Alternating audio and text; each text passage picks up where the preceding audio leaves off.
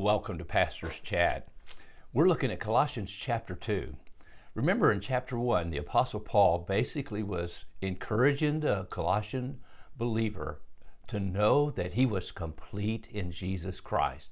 Jesus Christ is the head of the church. Jesus Christ is to have preeminence in all things. He's the creator, he's the sustainer, he's the provider, he is our all in all, and we are complete in him. Now, here in chapter 2, the Apostle Paul is beginning to warn the Colossian believer of three things. The philosophies of the world, the Greek philosophies of the world that sound so good and appeal to our intelligence and maybe make us think that we're thinkers and we can figure it out. Beware of vain, empty philosophies that add to the belief of Jesus Christ, and Jesus just becomes another man. Secondly, beware of Jewish legalism. Beware of Jewish legalism. In other words, adding rituals and ceremonies and holy days and things like that to your faith that will make you more spiritual. Beware of that. He's dealing with that. Now, as we come to the end of the chapter, the Apostle Paul is dealing with another subject, and that is beware of man-made disciplines. Man-made disciplines. Today, we might call that legalism.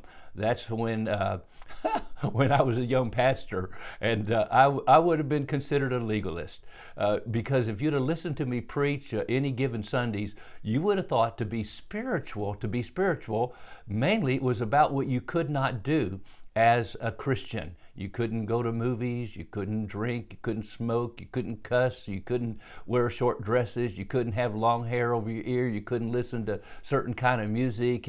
And I mean, if you'd listened to me preach, I was a legalist, I admit it, and you would have thought to be spiritual, you just can't do all these things. And if you don't do all these things and do all these things, in other words, you have to read your Bible every day. Now, I think that's still a good thing, but if you're reading your Bible just to be spiritual, then maybe you're doing it for the wrong reason. You need to fast at least once a week. I can remember where I had a regimen of fasting at least twice a week when I was in college Bible school, because I thought, goodness, if the Pharisee can fast twice a week, why can't I as a follower of Jesus?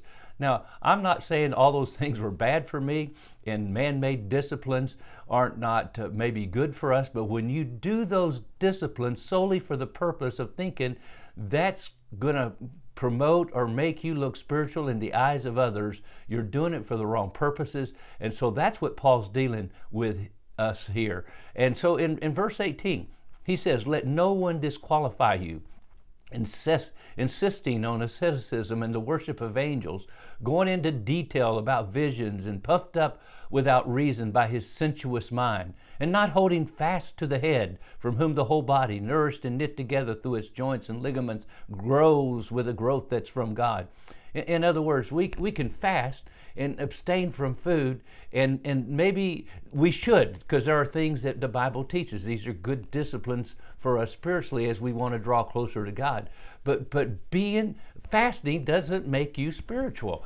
No more than you can tell your stomach, don't digest the food I just put in there. No, I'm telling you, my friend, as Paul points out, we hold fast to the head. We hold fast to Christ.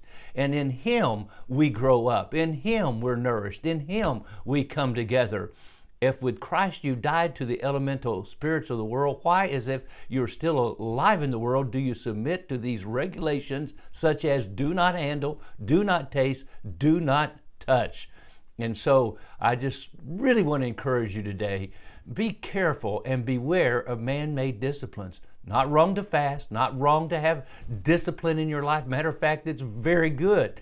But make sure you're doing it for the right purpose, not to be seen of men, not to appear religious or spiritual, but you're doing it to bring you to a place where you'll trust Christ yourself and depend on him to help you to live that Christian life and to be that person God wants you to be. You're free in Christ, not to do everything, but your liberty in Christ helps you to understand he fills you and works in you and through you.